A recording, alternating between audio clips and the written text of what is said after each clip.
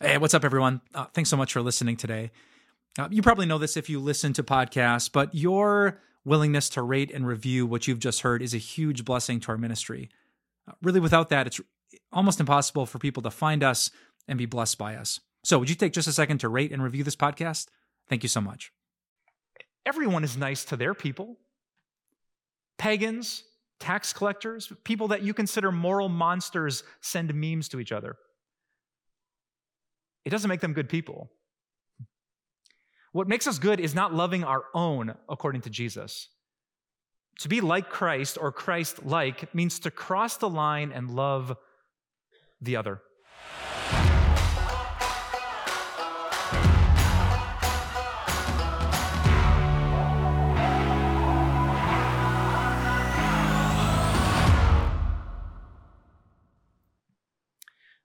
Who are the people that as soon as you hear their name or they walk into the room, like something immediately happens in your heart, that the blood pressure spikes, things get a little bit tense, the tone of your voice changes? If I gave you a moment, could you think of those people?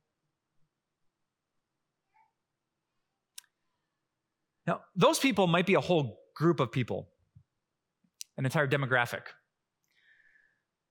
Maybe you're passionate about your kind of right-wing Republican political views, and whenever you see someone who's very liberal and progressive and talking about justice, like before they even speak, you get a little bit nervous. Or maybe it's just the opposite. You're on the progressive side of the political spectrum. Whenever someone waves the Donald Trump flag and posts about Republican values, you just feel it. It's tense. It's hard to be patient. It's hard to be kind. Maybe it's a religious thing.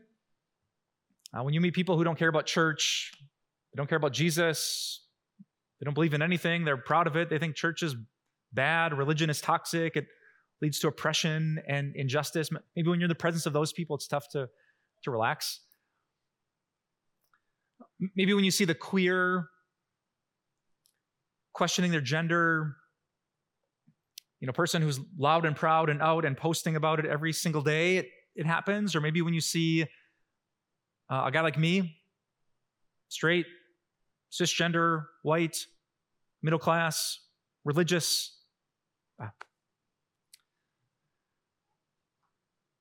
Or maybe those people for you are individual people.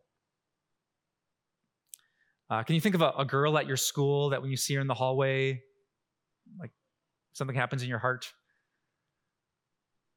Or maybe a member of your family that you don't like to be in the same room as because things get heated really, really quickly. Is there that guy from work, right, that you stops by your door and you're suddenly very busy and you can't be interrupted? If someone else stopped by your door, you close your laptop and give them your full attention. You see, we've been learning in the Bible that love is both tough and tender. That love is sometimes patient and kind and compassionate, and sometimes it's strong and unyielding, and it protects what's good and right. It calls out, it demands repentance. Love does both of those things, and I think that's actually the logical problem. Because when you think about those people, there's probably something in their life that needs to be changed, that should be called out, that God would want to be corrected. And so when you're tough with them, it's not necessarily biblically wrong. The problem, I would suggest, is when you are only tough with them and only tender with your people. Friends, today I want to tell you why that is such a dangerous thing for us. If you and I reserve our compassion, our tenderness, our kindness, our fully biblical love for our people, and those people do the same thing towards us, like our culture, our world, our families, our church will be ripped apart at the seams. Even worse, we'll think we're loving people because we give to some and we helped that one friend move and we gave that one gift to that person in need at church and we were so patient and so kind and so generous with our people. And when we live with an us-them mentality, our people, those people, tender here and tough there, I think what happens is what we've seen happen too often recently. It's what we see in this country. It's what we see on our streets. It's what we see in the comment section, that real Christian love goes out the window, and what it's replaced with is an incredibly inferior substitute. And that's why today Jesus wants to talk to you about those people.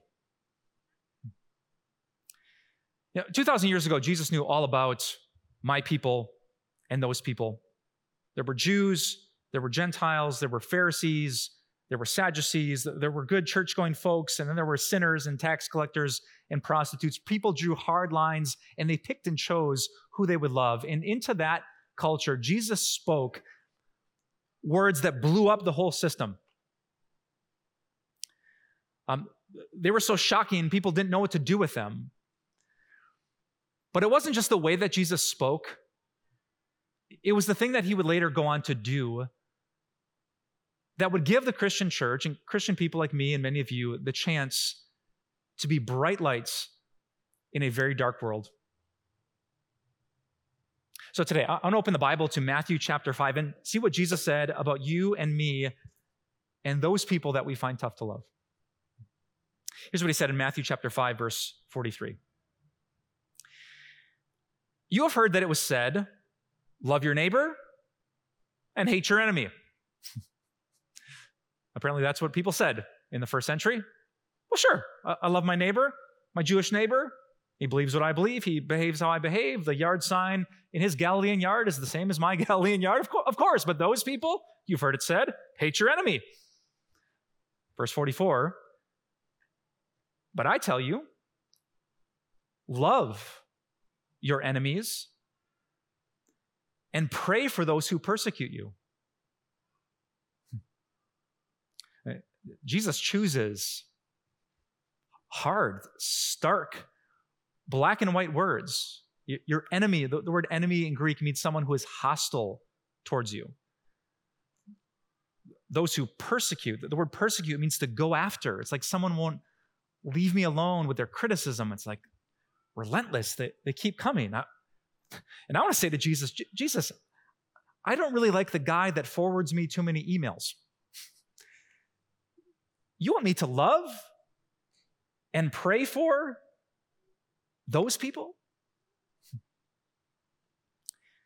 In a similar teaching in Luke chapter 6, Jesus said, oh yeah, and not just that, be kind to them, lend to them without expecting anything in return, be merciful to them, serve them, do good to them.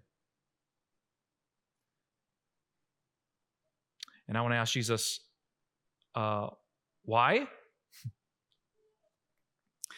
And this would be his answer. Verse 45, so that you may be children of your Father in heaven. He causes his sun to rise on the evil and the good. And he sends rain on the righteous and the unrighteous. I actually love Jesus' analogy here. Any of you, by chance, you don't have to be embarrassed to answer this question. Any of you have your phones with you and powered on right now? Yeah, everyone take your phones out real fast. All right, we got some phones. Can you open your phone as fast as you can to the weather app? Go ahead, don't check Facebook or Instagram, okay? Just the weather app. All right, bunch you got it. Hold up your phone if you got the weather app open. I see a bunch of them. Anyone here who's like an official member of our church, can you tell me what the temperature is right now if you're an official member of our church in Appleton, Wisconsin? 68, 67 degrees? Okay, if you're one of our guests here today, you're not an official member of the Core, could you please tell me what the temperature is in Appleton, Wisconsin? 67, 68 degrees? If you are in your teens or your 20s, don't have any gray hairs on your head just yet, could you tell me what the temperature is in Appleton, Wisconsin? 68, interesting. If you're a veteran member of our congregation, if you got a few grays up top like I do, can you tell me what the temperature is? Yeah, 68, you get the point too.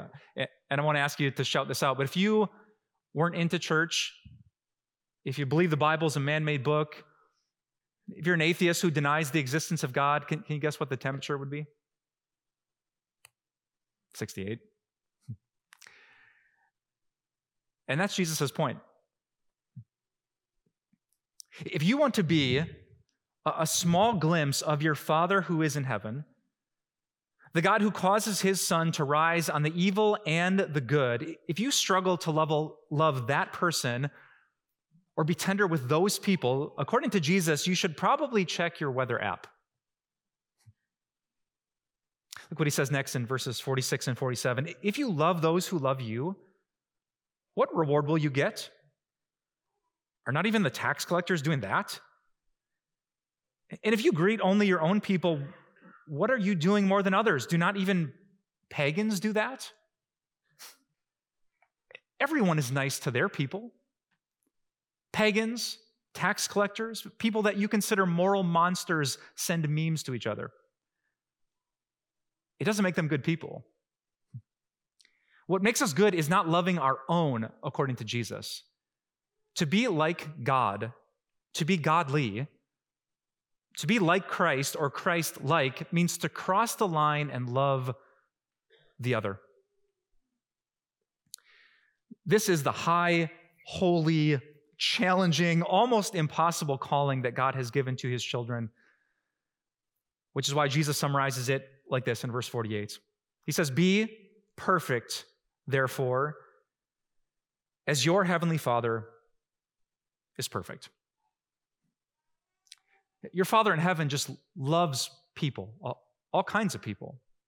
Your people and those people. If you want to be like him, a chip off the old block of your holy Father in heaven, then love them too. If I was going to summarize all of Jesus' teaching, you want to take notes in your program, here's how I'd put it. I would say love one another. Jesus taught us to love one another with the emphasis on other. No, they're not like me. No, I would never do that. I don't get why they believe that. But that has nothing to do with the way I treat them. Because Jesus has called me to love just like his Father, to love my neighbor, whoever that neighbor is, and however that neighbor lives.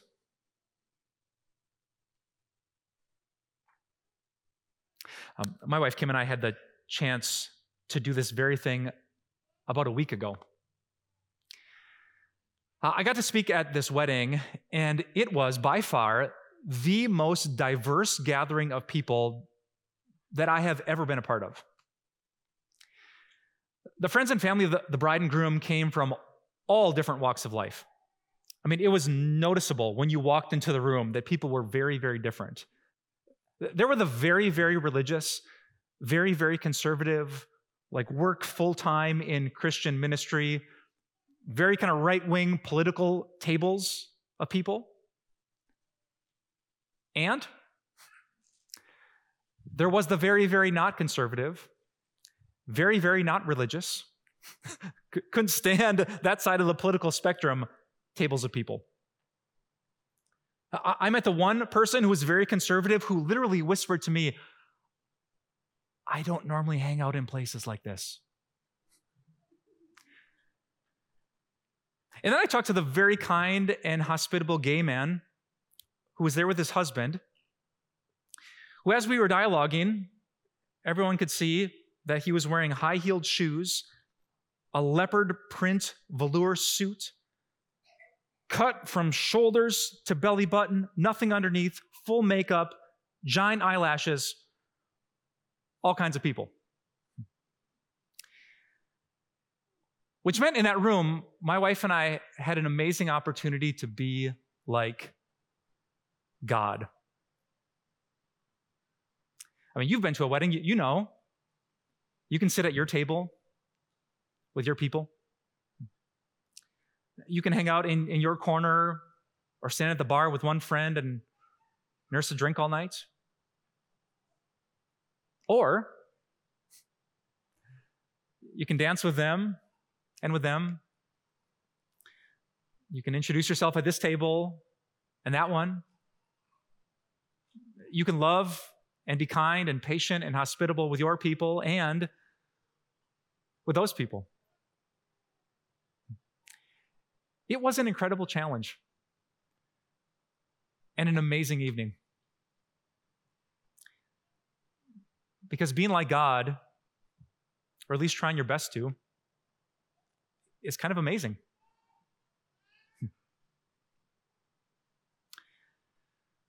Friends, what would it look like if you tried to do the same?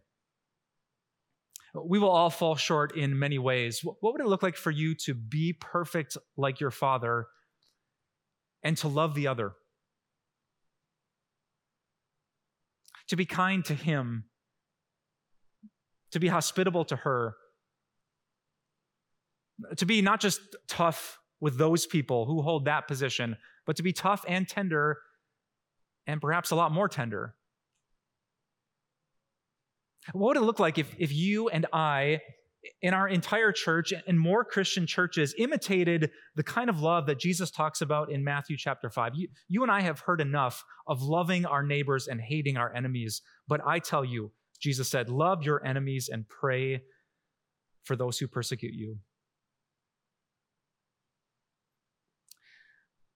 Because this is the kind of love that changes the world. I know that because it already did. I'm going to ask my friends back in the tech booth to help me. Did you know that 2,000 years ago when Jesus walked into this world, it was a very dark place?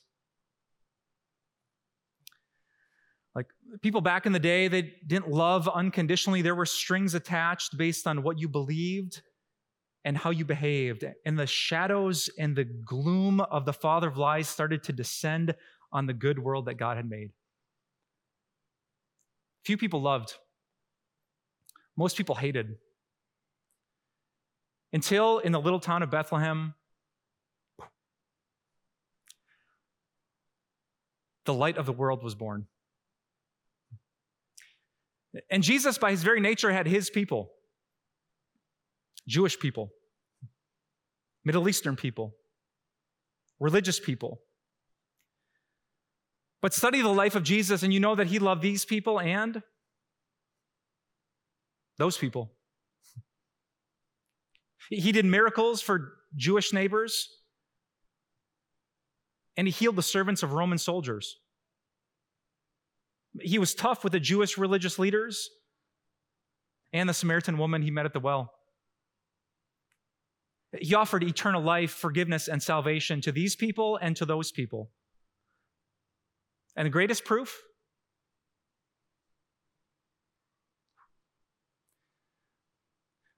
For God so loved the world, that he gave his one and only Son. Look, the Lamb of God who takes away the sin of the world. He is the atoning sacrifice, not only for our sins, but for the sins of the world. For a good man, a righteous man, someone might possibly dare to die, but God demonstrates his love for us like this. While we were still sinners, Christ died for us.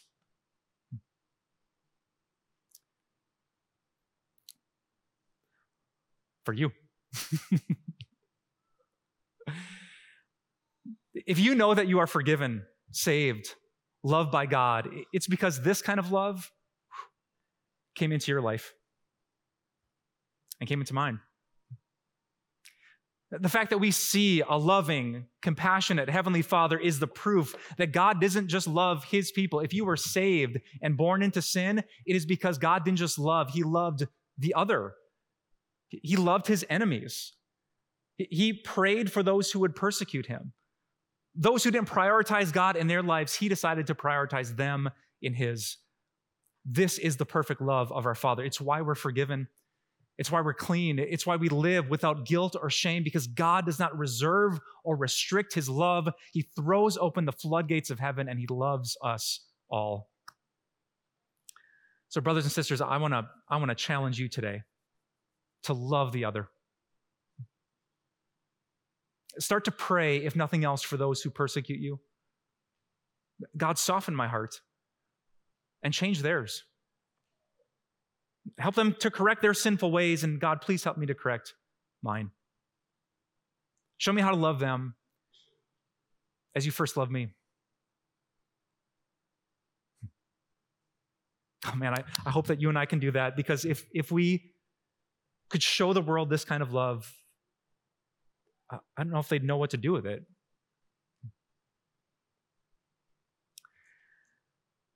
Back in the summer of 2020, I saw an example of this, and I'm not sure if I'll ever forget it. The summer of 2020 was when racial tension and black and blue and protests in big cities felt like they were tearing apart the very fabric of this country. In fact, right here in Appleton, Wisconsin, where I live, frequent protests were held where hundreds and then up to 1,000 people gathered in our downtown square. And so, being naive about such social issues, I decided to go down and to listen and to try to learn. I took a picture of when I was there.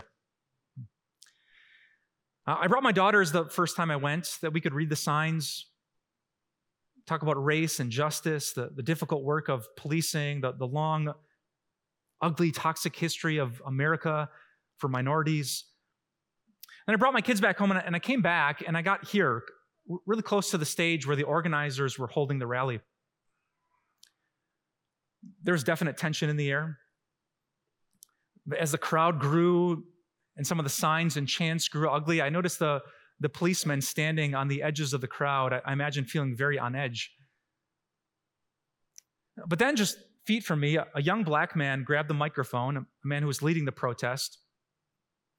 And he turned back to his friend who was controlling the music through the sound system. He said, "I don't care who you are.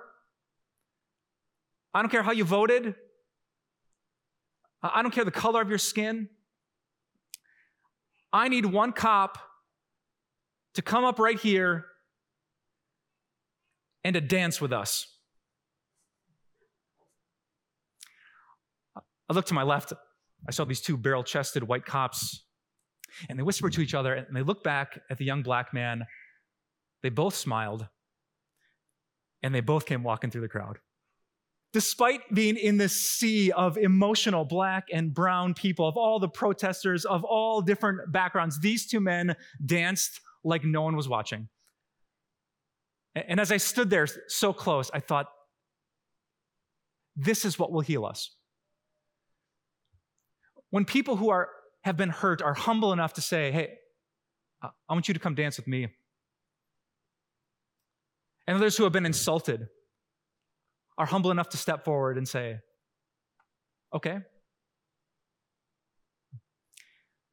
Brothers and sisters, it is easy to love your people, but it is so much more beautiful to love all people. Father in heaven, help us to do it. Let's pray.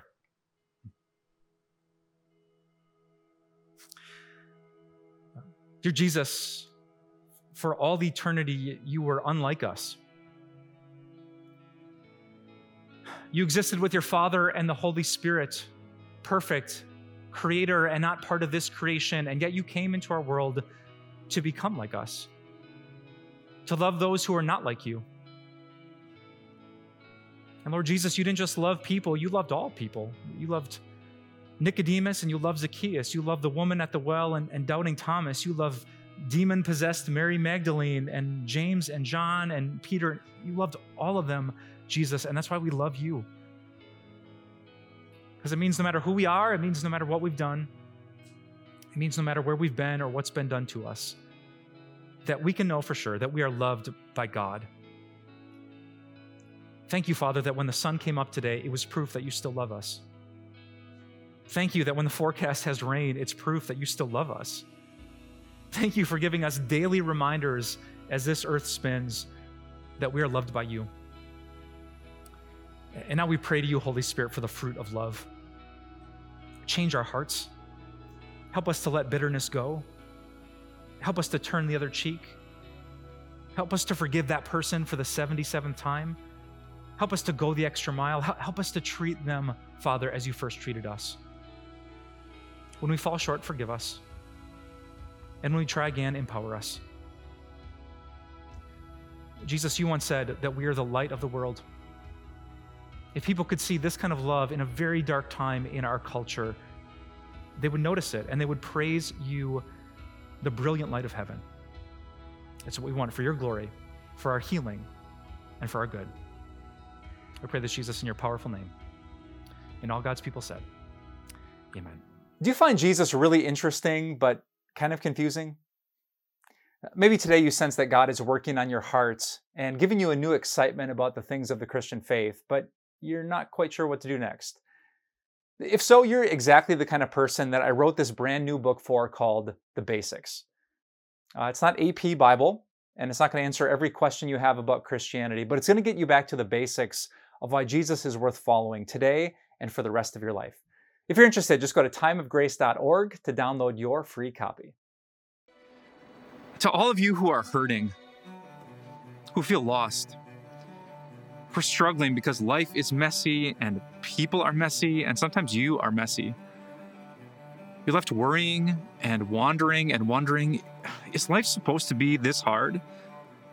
But I need to ask, do you know who can help you? Who can help you right now? To all of you who have made mistakes, big mistakes that you so regret, mistakes that really hurt the people you really care about, and those little mistakes that gnaw at you, mistakes that no one knows about but you. You didn't mean to, but you did. And they leave you wondering, will they ever forgive you? Can you ever forgive yourself? I have to ask, do you know who can help you? Who can help you right now? To those of you who are doing okay, you're pretty content because life is good, and yet you still have this ache, this question inside of you. Is this all that there is? Is this the purpose of my life? Why do I feel like there should be more? And what happens when I die? Do you know who can help you? Who can help you right now? Whether you are experiencing the highest of highs or feel like you've hit rock bottom, we at Time of Grace are here to remind you of one thing, that the person who can help you through it, the one who always has a purpose, the God who is full of forgiveness and grace and mercy, he is not far away, he is right here. God is here. Because of the life of Jesus and the death of Jesus and the resurrection of Jesus, this God that you need, who can get you through anything and help you with everything, he is not somewhere far away. He's not waiting for you at the finish line. That God is right here. Walk with us. We at Time of Grace are here to help you on your spiritual journey, to remind you that the one you need is right by your side. Help us connect more people to God with our $130,000 challenge grant. Some amazing friends have offered this generous grant, meaning your gift today will go twice as far to reach even more people with God's love. To thank you for your gift towards our $130,000 challenge grant, we want to send you the God's Grace for Your Daily Life Planner. This undated planner is all about letting God, and not the world, set the pace for your daily life. Request yours when you give to our $130,000 challenge grant by visiting timeofgrace.org or writing us at P.O. Box 301, Milwaukee, Wisconsin, 53201. Time of Grace doesn't end here. Visit timeofgrace.org and explore encouraging resources, or sign up for our daily email and have everything delivered right to your inbox, like our Grace Moments devotions, Grace Talks devotional videos, blog, and podcasts. Follow us on social media, where you'll find a supportive Christian community. If you need prayer, give us a call and let us know what's on your heart. Thank you so much for your support. See you next week on Time of Grace.